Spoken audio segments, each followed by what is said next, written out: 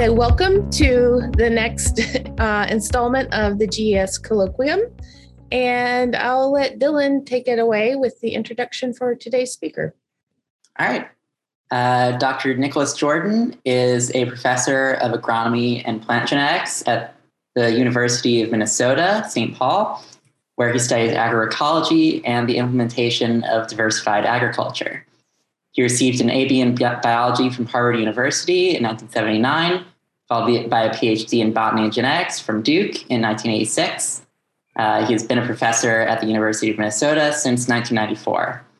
In addition, he's a co-founder and co-director of the Forever Green Partnership, a multi-sector partnership working to advance the cause of continuous living cover on farmland in the Midwest.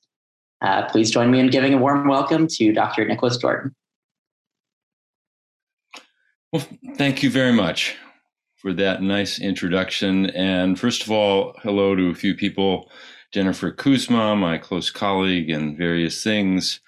Fred Gould, who I met in 1982 when a bunch of us agroecology-minded graduate students at Duke invited this character who had recently shown up at NC State to come over and chat with us. And Fred, I'm very glad you're here. And I've appreciated our work over the years very much. And also it is good to see Ramon in the mix, my colleague in working on various weed things. So let me just jump right on in and try to abide by the guideline of talking for not too much more than half an hour so we can have some conversation. All right.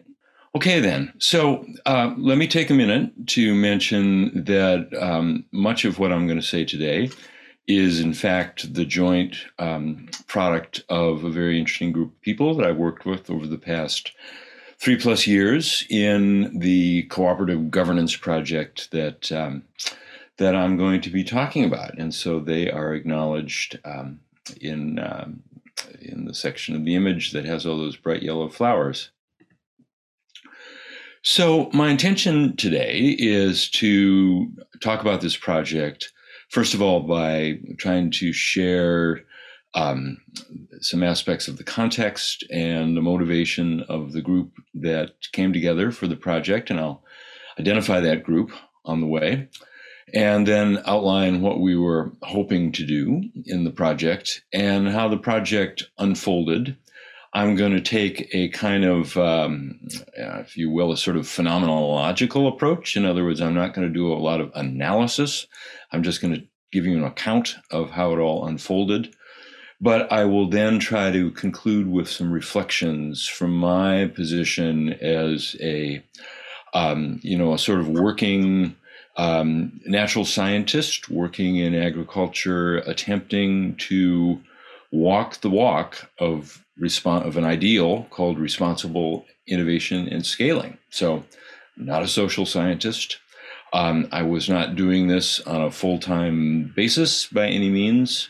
We were trying to piece some things together and try to address some very difficult challenges following some principles of responsibility. And I'll try to reflect a little bit on how that has seemed to work out. So just a few minutes on context and motivations. So, sorry, I need to get rid of my floating meeting controls, which are somehow back. There we go. We in the group that came together around this project is motivated by a concept of agriculture that is becoming known as continuous living cover.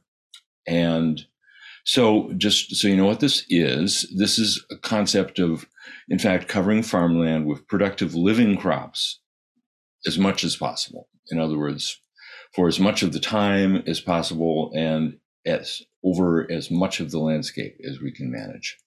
This is a broad concept. There are quite a few different forms of agriculture, different forms of crops that can be employed as part of this idea of continuous living cover agriculture. And let's consider the sort of rationale.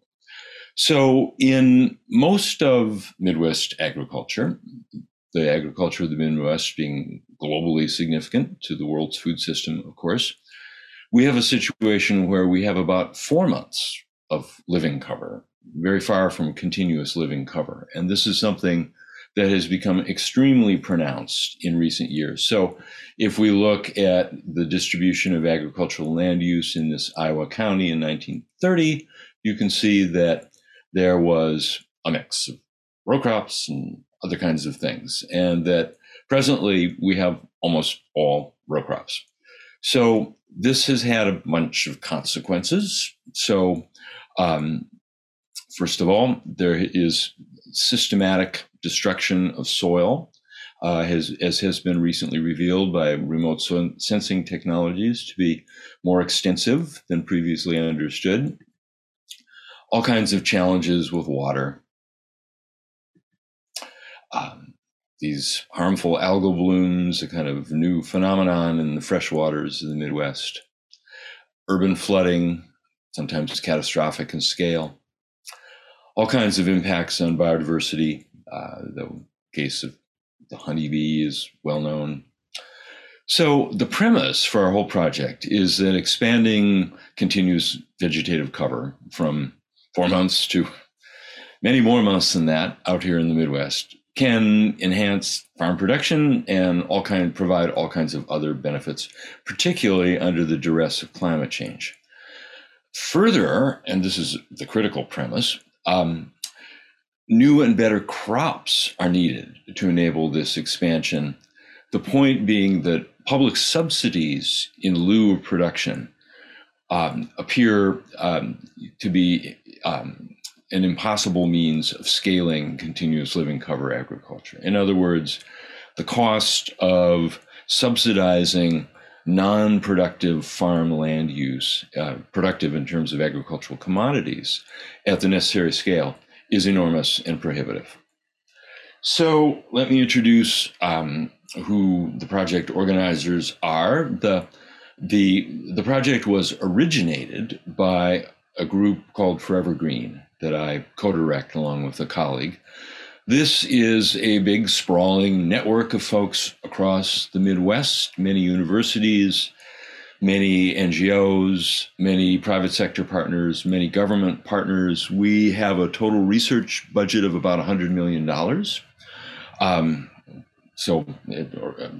roughly $20 million a year that we are applying to come up with this whole portfolio of new crops, winter annuals, in other words, crops that survive the winter and flower and bear fruit in the spring, perennial crops. And the basic idea is that these crops provide things that society needs and wants, providing new economic opportunities that enable essentially a financing of ecosystem services that are provided by continuous living cover, which are many, as I've implied.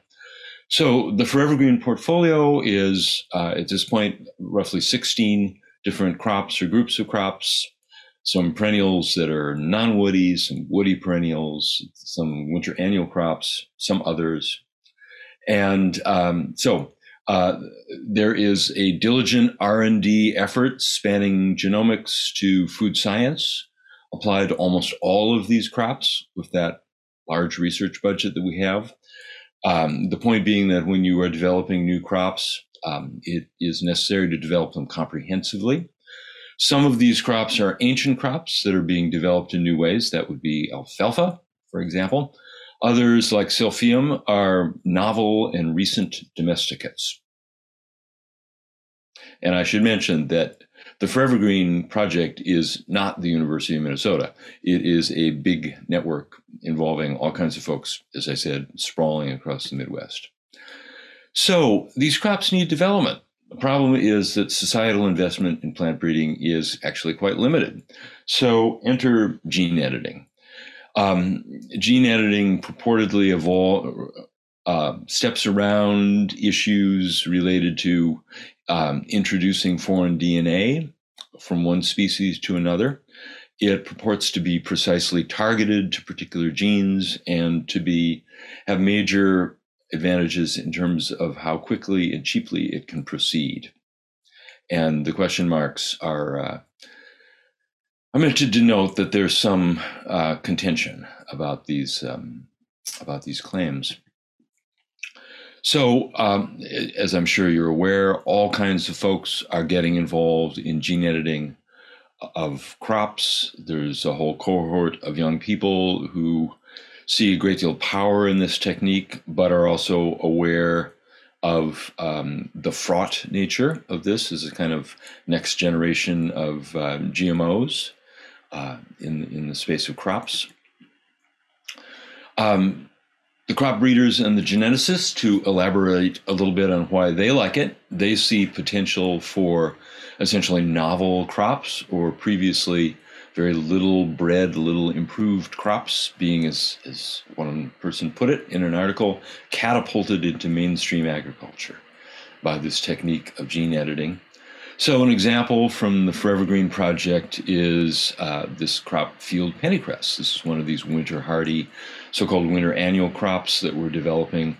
And this, in fact, has been gene edited by the group that's working on this crop.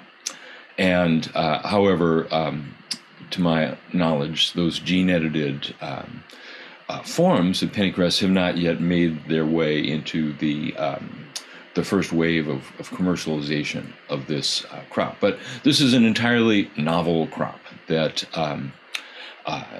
was essentially the subject of very, very little, almost none, professional plant breeding before a sort of intensive exercise was developed by a group of collaborators per that article in the lower right-hand corner.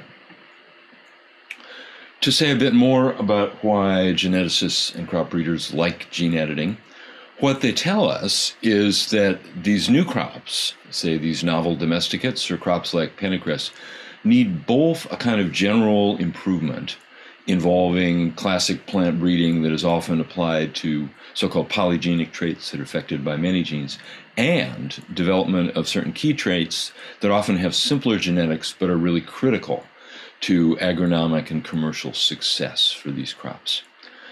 So they see the point being that they need to do both of those things. And so they want the ability to do conventional plant breeding, albeit informed by genomics, and also gene editing to achieve that crucial both and.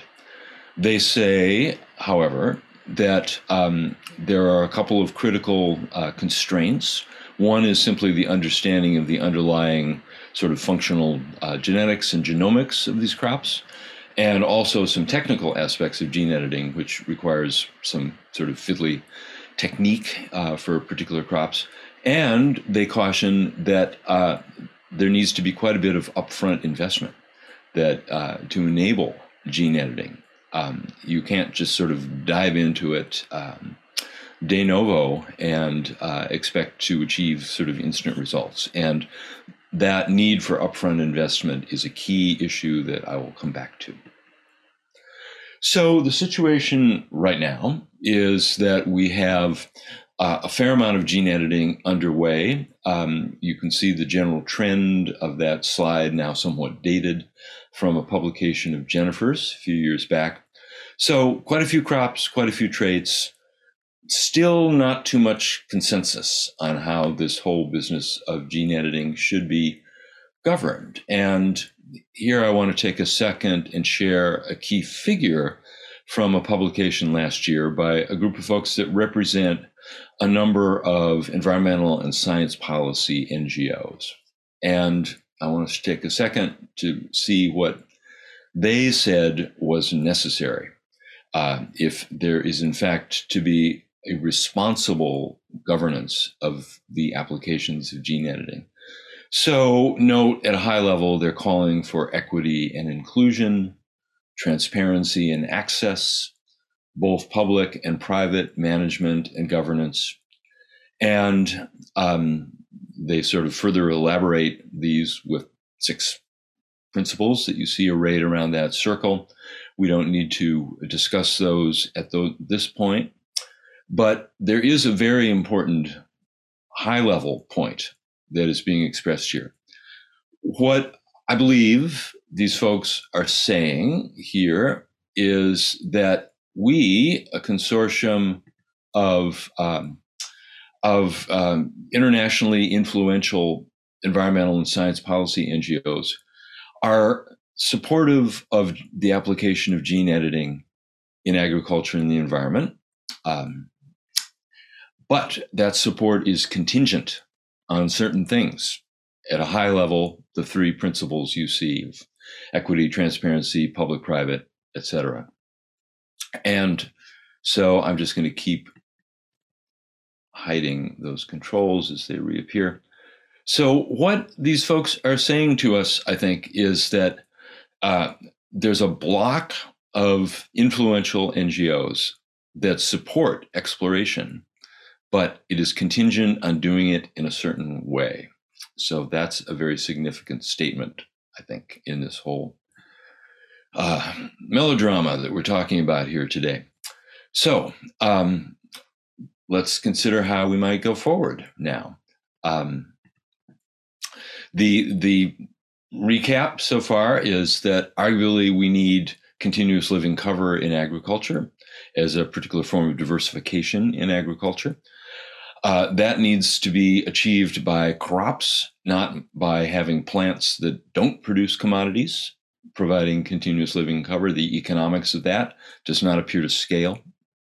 Society needs protection against things that may go awry, biophysically or socially, in terms of, say, lack of equity and inclusion. And society certainly does not need more of the indecisive gridlock that we have had around first-generation GMOs, which in my view is a very damaging indecision about a very basic science policy question of how we go forward to advance crop development in the face of the challenges, the grand challenges of 21st century agriculture and everything it touches.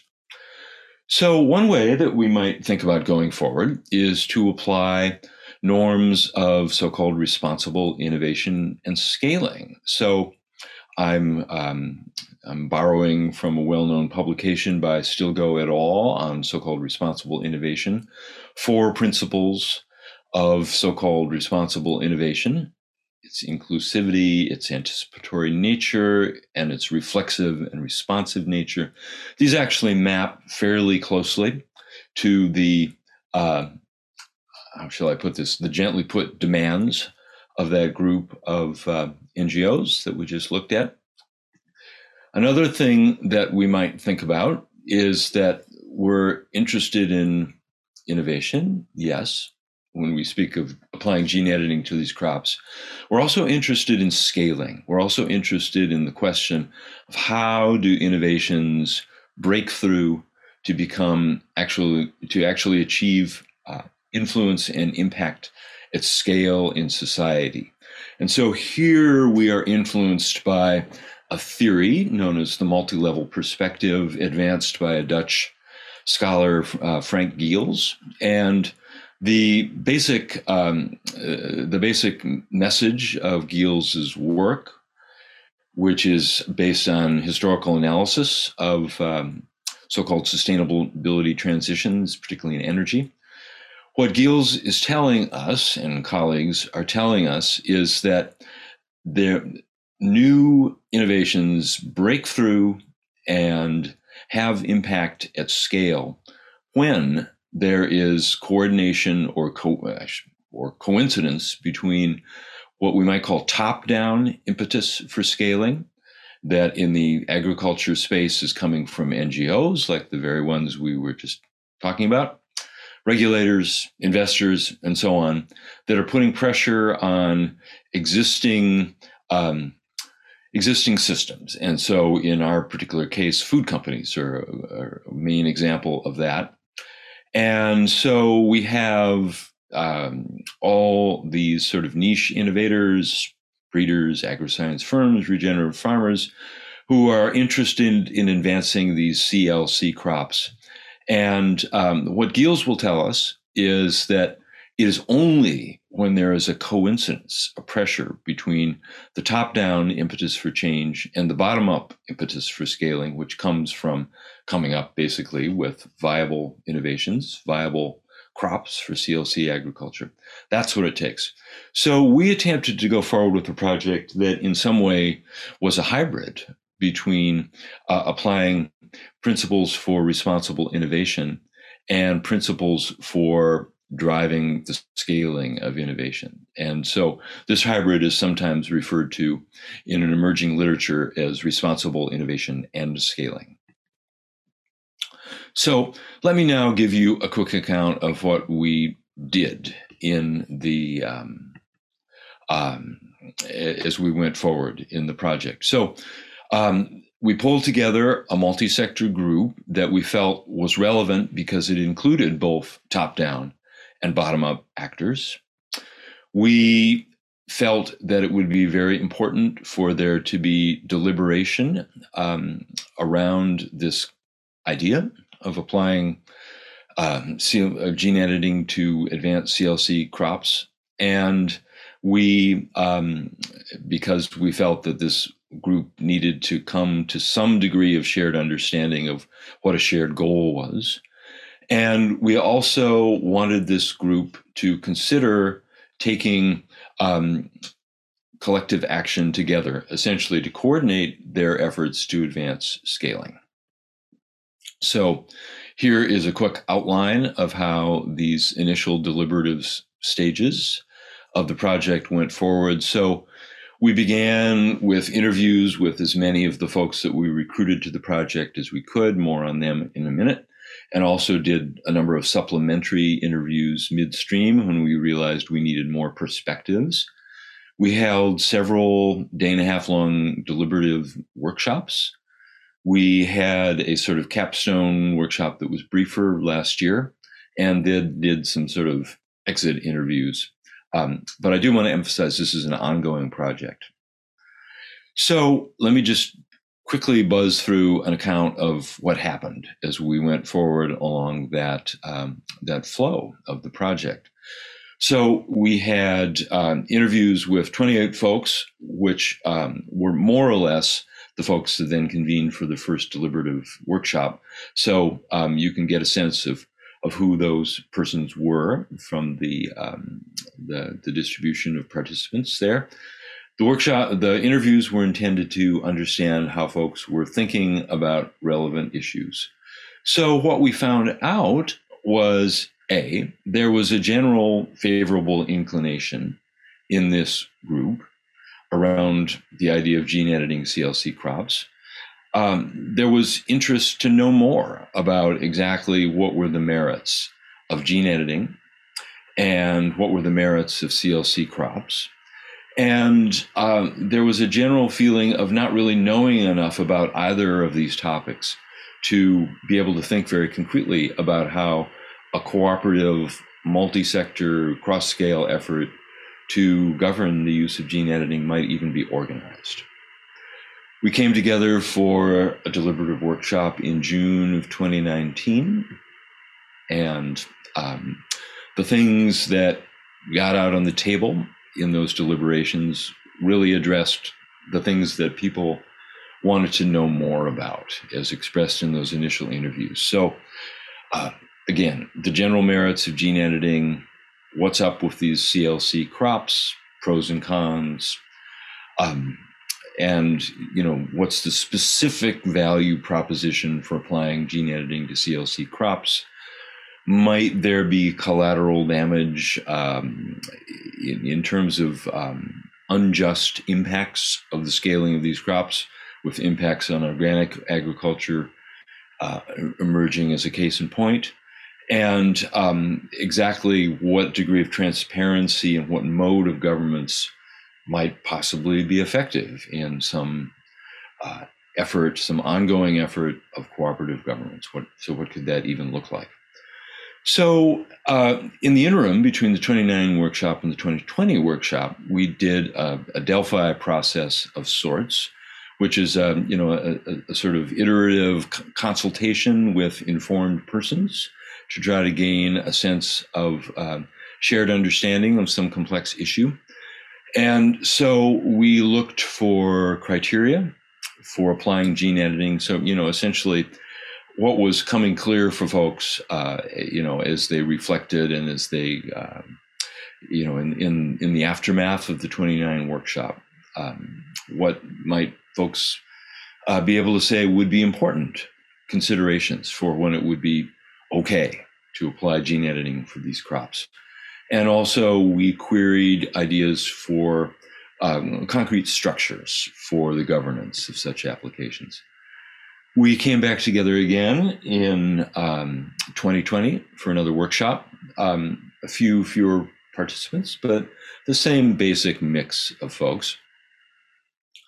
What we did in this workshop was to have a sort of a deep dive into, let's take a look at two particular CLC crops that we thought were worthy of a deep and discussion of, first of all, the value proposition of these crops and what we might anticipate for how that value would or would not be delivered if we were to apply gene editing to improve these crops or not to apply gene editing. So this was an effort in essence to be anticipatory, which is that, of course, one of the pillars of responsible innovation.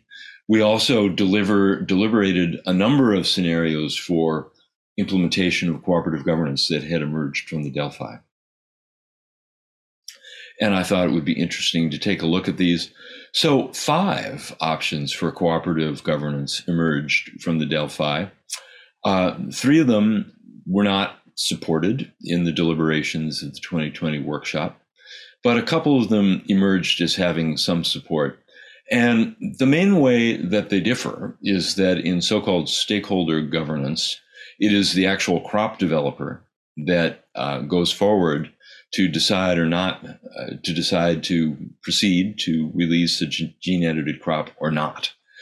And so, in some sense, the stakeholder governance is advisory, although we should be aware that these stakeholders could actively oppose the release of a crop, which in the case of internationally powerful NGOs could be significant.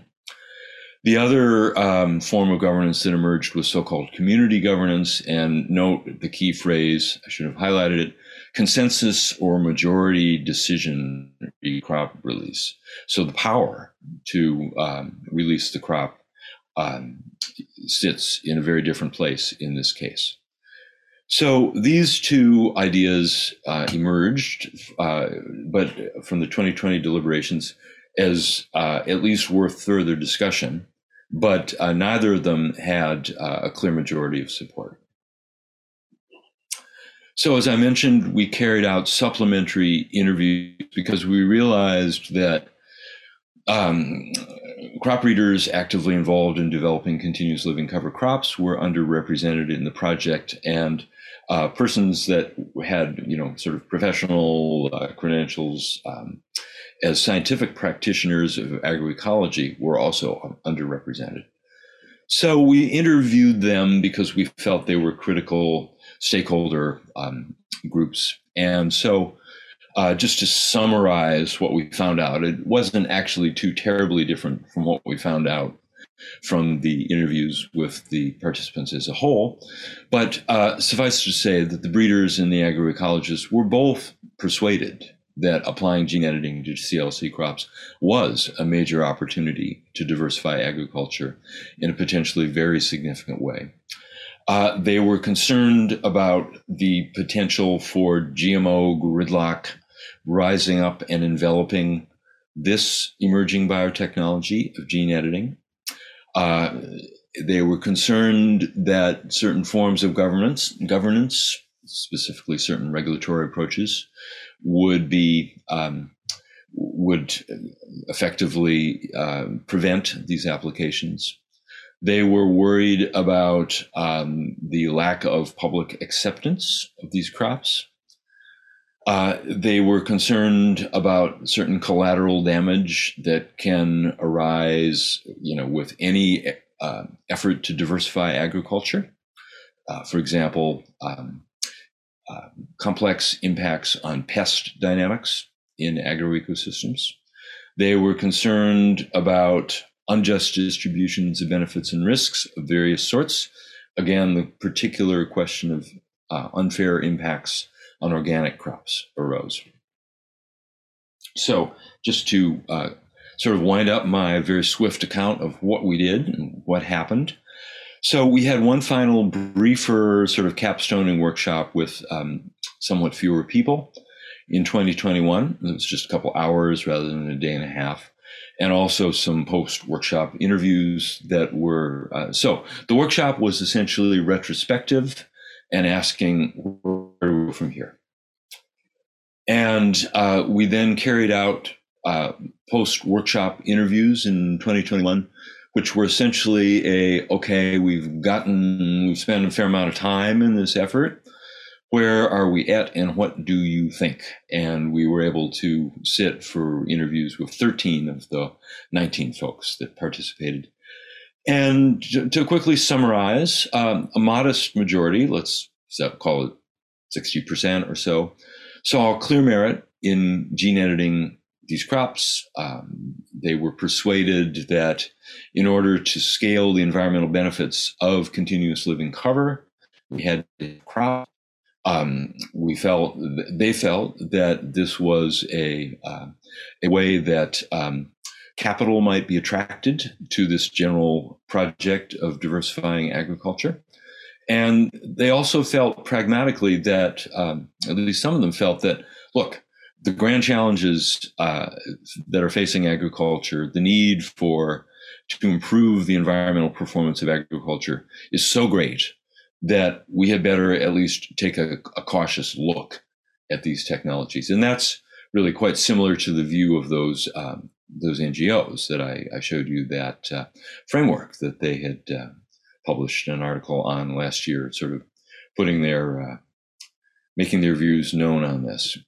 There was some hesitancy. Some folks were actually unpersuaded about the basic premise that, I shouldn't laugh, that agriculture needs new crops. There was concern that these new crops, even if they would be helpful, can't be scaled given the difficulty of diversification in general in agriculture. And they particularly felt that new test cases were needed. At this point, our project has morphed somewhat, and we are now trying to bring responsible and scaling innovation that encompasses gene editing, but is not restricted to it, into a project around scaling plant protein from something that, for present purposes, we'll call regenerative climate smart agriculture. The premise here is that, of course, there's a great deal of interest in what some folks call a protein transformation. In other words, a shift to greater reliance on plant protein in the human diet globally. And there's also a great deal of interest in scaling up so-called regenerative agriculture, which mainly means improving and taking better care of soil. And the idea is that these two interests can, in fact, support each other. That's the premise of this. And there was quite a bit of interest among the participants in this final workshop in this idea and a recognition that this could be something that would sort of be a vehicle for further piloting of responsible innovation and scaling. And a good example is that we have this very interesting technology of making protein concentrates from perennial grasses. And these technologies are now being commercialized in Europe. And they're very interesting because they provide a way that perennial grasses, which are a form of continuous living cover agriculture par excellence, could be part of this so-called protein transformation because of these technologies that would let people directly eat perennial grasses, something we haven't really figured out how to do otherwise. So this is all pretty interesting as a vehicle to go forward, and that's what we're working on now. But what I want to leave as an important takeaway from our work so far is really expressed again by this statement from these environmental and science policy NGOs. What they said, to remind you, is that we are supportive of exploring this technology, conditional on using responsible innovation and scaling. That's essentially what they say in their article. And so what they don't say, but I think they mean, frankly, is that if these technologies go forward without responsible innovation and scaling, they quite possibly will not support and may vehemently oppose. And we know that NGO opposition to the first generation of GMO crops has been very significant, for good or for ill, depending on your point of view. But the point being that these groups and other groups that I think basically have the same feeling, that let's explore, but conditionally, responsibly, I would suggest that they have considerable power in this situation. And so if gene editing of crops in general, and certainly for CLC crops, is to go forward, responsible innovation and scaling appears really important. Okay, I'm going to attempt to walk the walk of responsible innovation and scaling by being a bit reflexive. In other words, reflecting critically, but constructively, I hope, on what we've done so far. And then I'll be done. And we can have some conversation. So first of all, for rank and file working agricultural scientists, responsible innovation and scaling is pretty darn much terra incognita. We are not used to the inclusivity, the anticipatory activities, the other pillars of responsible innovation and scaling. And so, these require us to spend time in activities that are decidedly outside the sort of ordinary working culture of agricultural science. Our project itself was somewhat challenged by pluralism and the clash of views, contrasting views. This was observed by several of the collaborators in the project that served essentially as evaluators and providers of perspective. They pointed out that our group that we pulled together was definitely pluralistic, meaning that it held a range of views about everything that the project addressed, and that there wasn't a lot of time for what we might call clash. In other words, the debate between these different viewpoints in the course of deliberation. This was somewhat swept under the rug, they suggested to us, if only because of the lack of time. That relates to another aspect of lack of time, the lack of organizing resources. So something that's a key premise for me is that a project like this requires a lot of one-on-one discussions with the participants.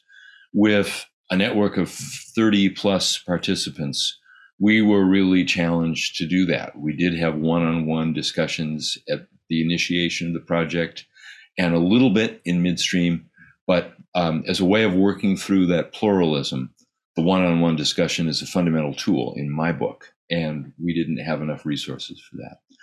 There were certainly missing actors. So consumer packaged goods firms, so the firms that are dominant players in our food system, were minimally represented in this project, and yet very important to the acceptance or not of these crops, CLC crops, if improved by gene editing.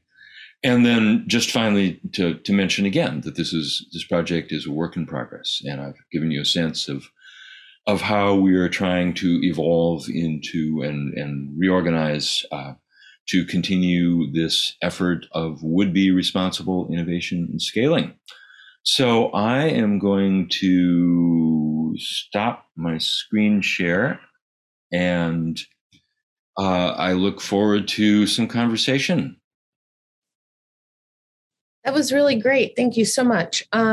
We actually already have several people who've put questions in the chat, so I'll start by calling on them. But if you have questions for Nick, could you please raise your hand or add to the chat? Prefer if you'd be happy enough to raise your hand, but if you don't want to talk, add it to the chat. I'll start with Rebecca Brown first, and then we'll go to Eli. Rebecca, would you like to ask your question directly? Sure, I'd be happy to do that. Yes, I was going to ask if, since you mentioned you need a lot more CLCs that are usable for feeds, foods, and fuels, how much of the project has been diverted to like food science product development and consumer acceptance? I'm working with food science, and I know one of the biggest hurdles we have is the ability to kind of overcome the education aspect of GM perceptions. And I guess that's kind of a three-part question at this point. Mm-hmm. Yeah, that makes a ton of sense to me. So to be clear, none of the crops in our portfolio of 16 has a gene-edited version that we are, attempting in the near term to commercialize.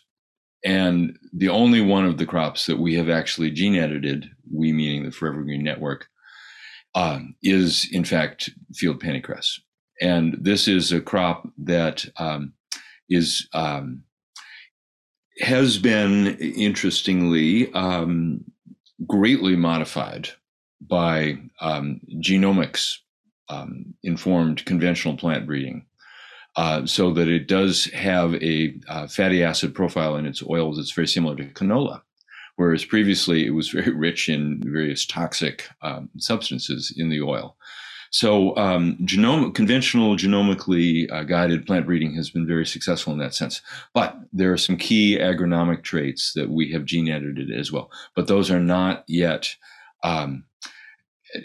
to my knowledge, some of this is confidential business information. To my knowledge, these are not being commercialized. So I entirely take your point of the question. We're not at that stage. We're doing lots of food science research, but it's not on gene edited crops at this point. Thank you. Eli, would you like to ask your, I think you actually had a couple of questions, so. I'll ask my second question, maybe leave the other one for Paul, who probably knows more about it anyway. So I was struck, and where you ended, you alluded to this interaction with NGOs, where they said they're on the fence about supporting gene-edited crops. And they alluded to the history of other types of engineered crops, and that it's this turning point. My question is the focus on gene editing primarily about the marketing or the chance for different perception of engineering, or is it grounded in the type of things the technology can do? Well, thank you for your question. So first of all, I don't know that the NGOs are exactly on the fence. I think they are saying we don't know enough yet to know whether if we're on the fence or on one side or another. It really is a matter of we need to explore, but using the principles they articulated in their article, which amount to responsible innovation and scaling. And it was actually me that was referring to the previous problems that have occurred due to powerful and organized opposition, including NGOs, to the first generation GMOs, not them. Just to be clear on who's saying what. Now, your question was a bit unclear to me. I'm sorry for my denseness. You were asking, are the concerns about sort of marketing, consumer acceptance, or about, perhaps unintended impacts elsewhere in the genome of the technology, that sort of thing? I'm sorry, but was that what you were getting at? I think my question is the choice to say gene editing is uniquely able to diversify all of these crops about what gene editing can do as a technology, or is it about the chance to have a fresh start in terms of the perception of gene editing, especially in alternative agriculture, or a perception of biotechnology in agriculture? Thank you. Interesting question. I think the enthusiasm is on grounds of the technical merits of gene editing. So the ability to accomplish that both and that our crop breeders repeatedly pointed to. So both general improvement and highly targeted specific improvements. They say we need both ASAP. So I think that's the fundamental reason for the enthusiasm.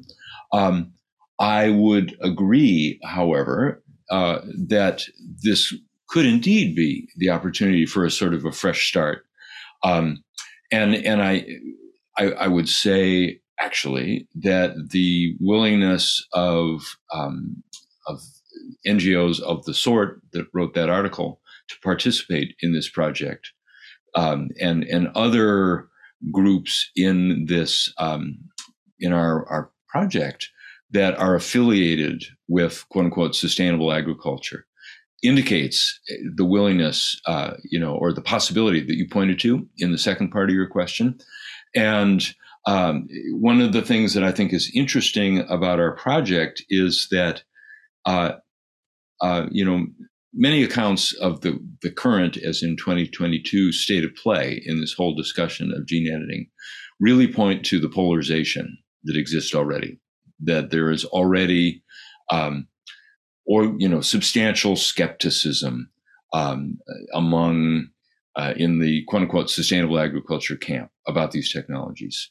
Whereas our project does show a willingness to engage in deliberation about these technologies in among folks with those sustainable agriculture affiliations.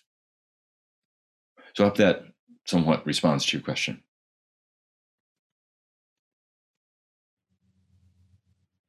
Yeah. Okay. Thank you. Let's go to Ramon, and then after that, I'll see if Paul would like to ask that original question. So, Ramon. Hi, Nick. Thanks a lot. Good to see you. Yeah.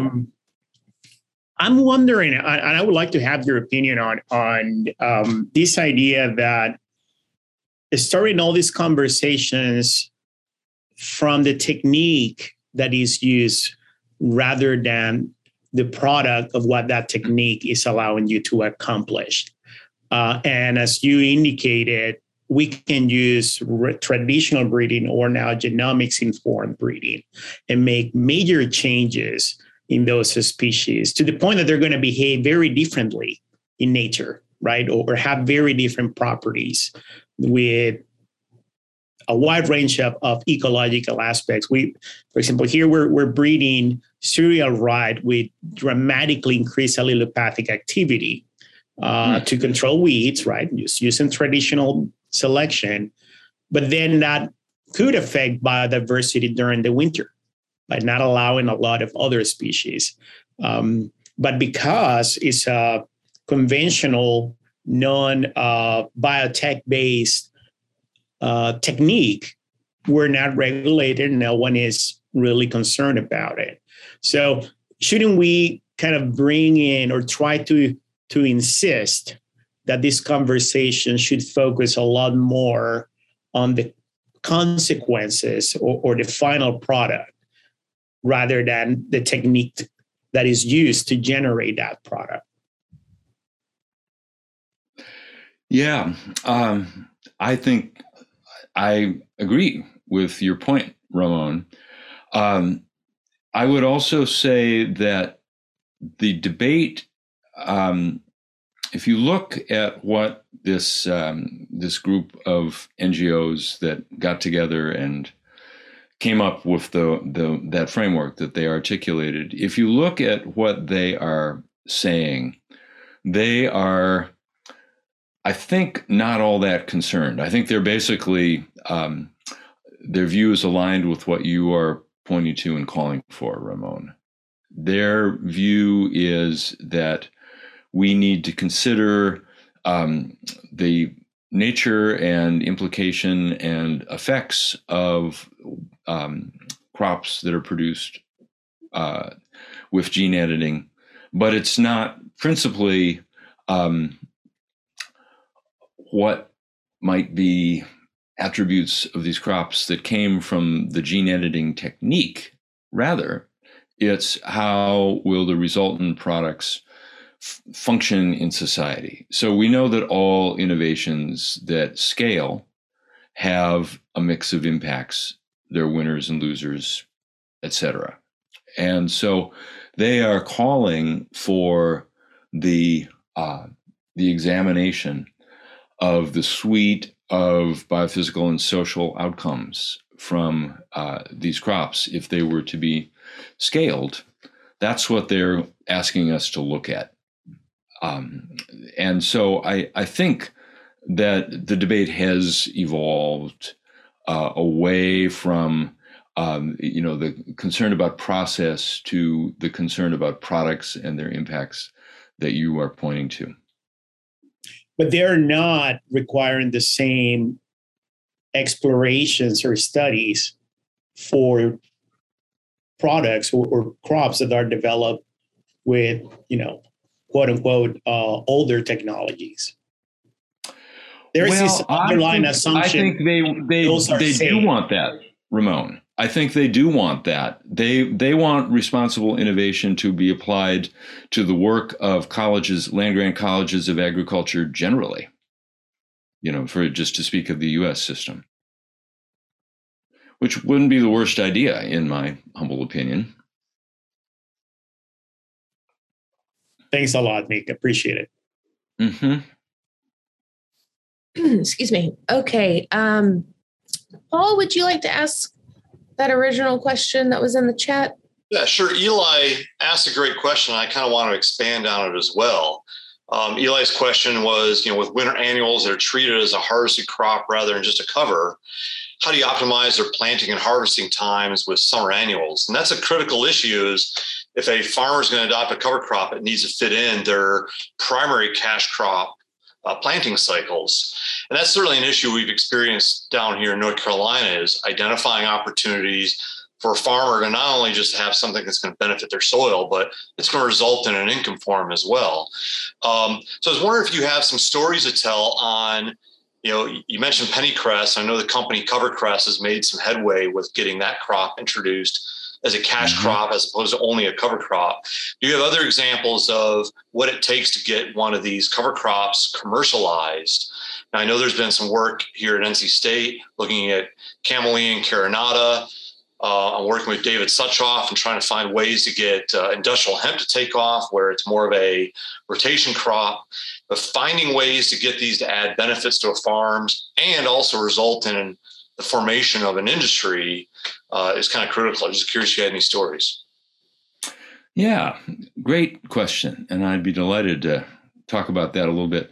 So first of all, very much appreciate your point that integration of continuous living cover crops into existing cropping systems is a challenge. It makes farm management more complicated and in some ways more risk prone. And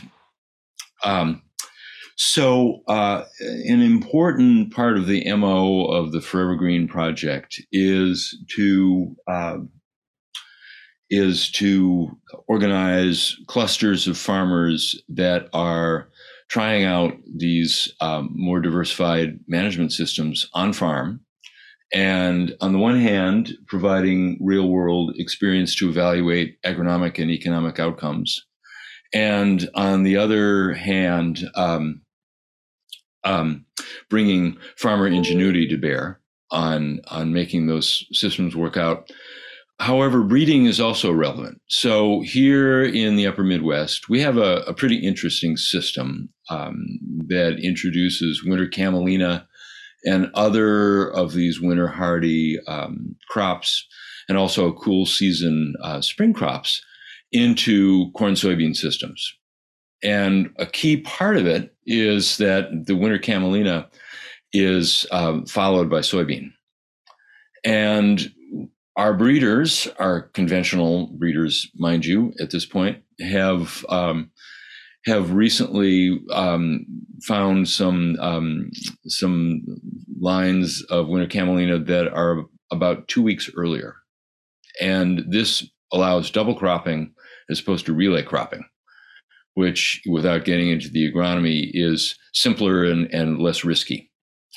So the point being that figuring out how, in fact, there are viable ways to integrate these CLC crops into existing systems, and not just on a farm or two, not just on one research farm or another, but understanding that we need to try this over a range of soils and geographies and so on, is really important.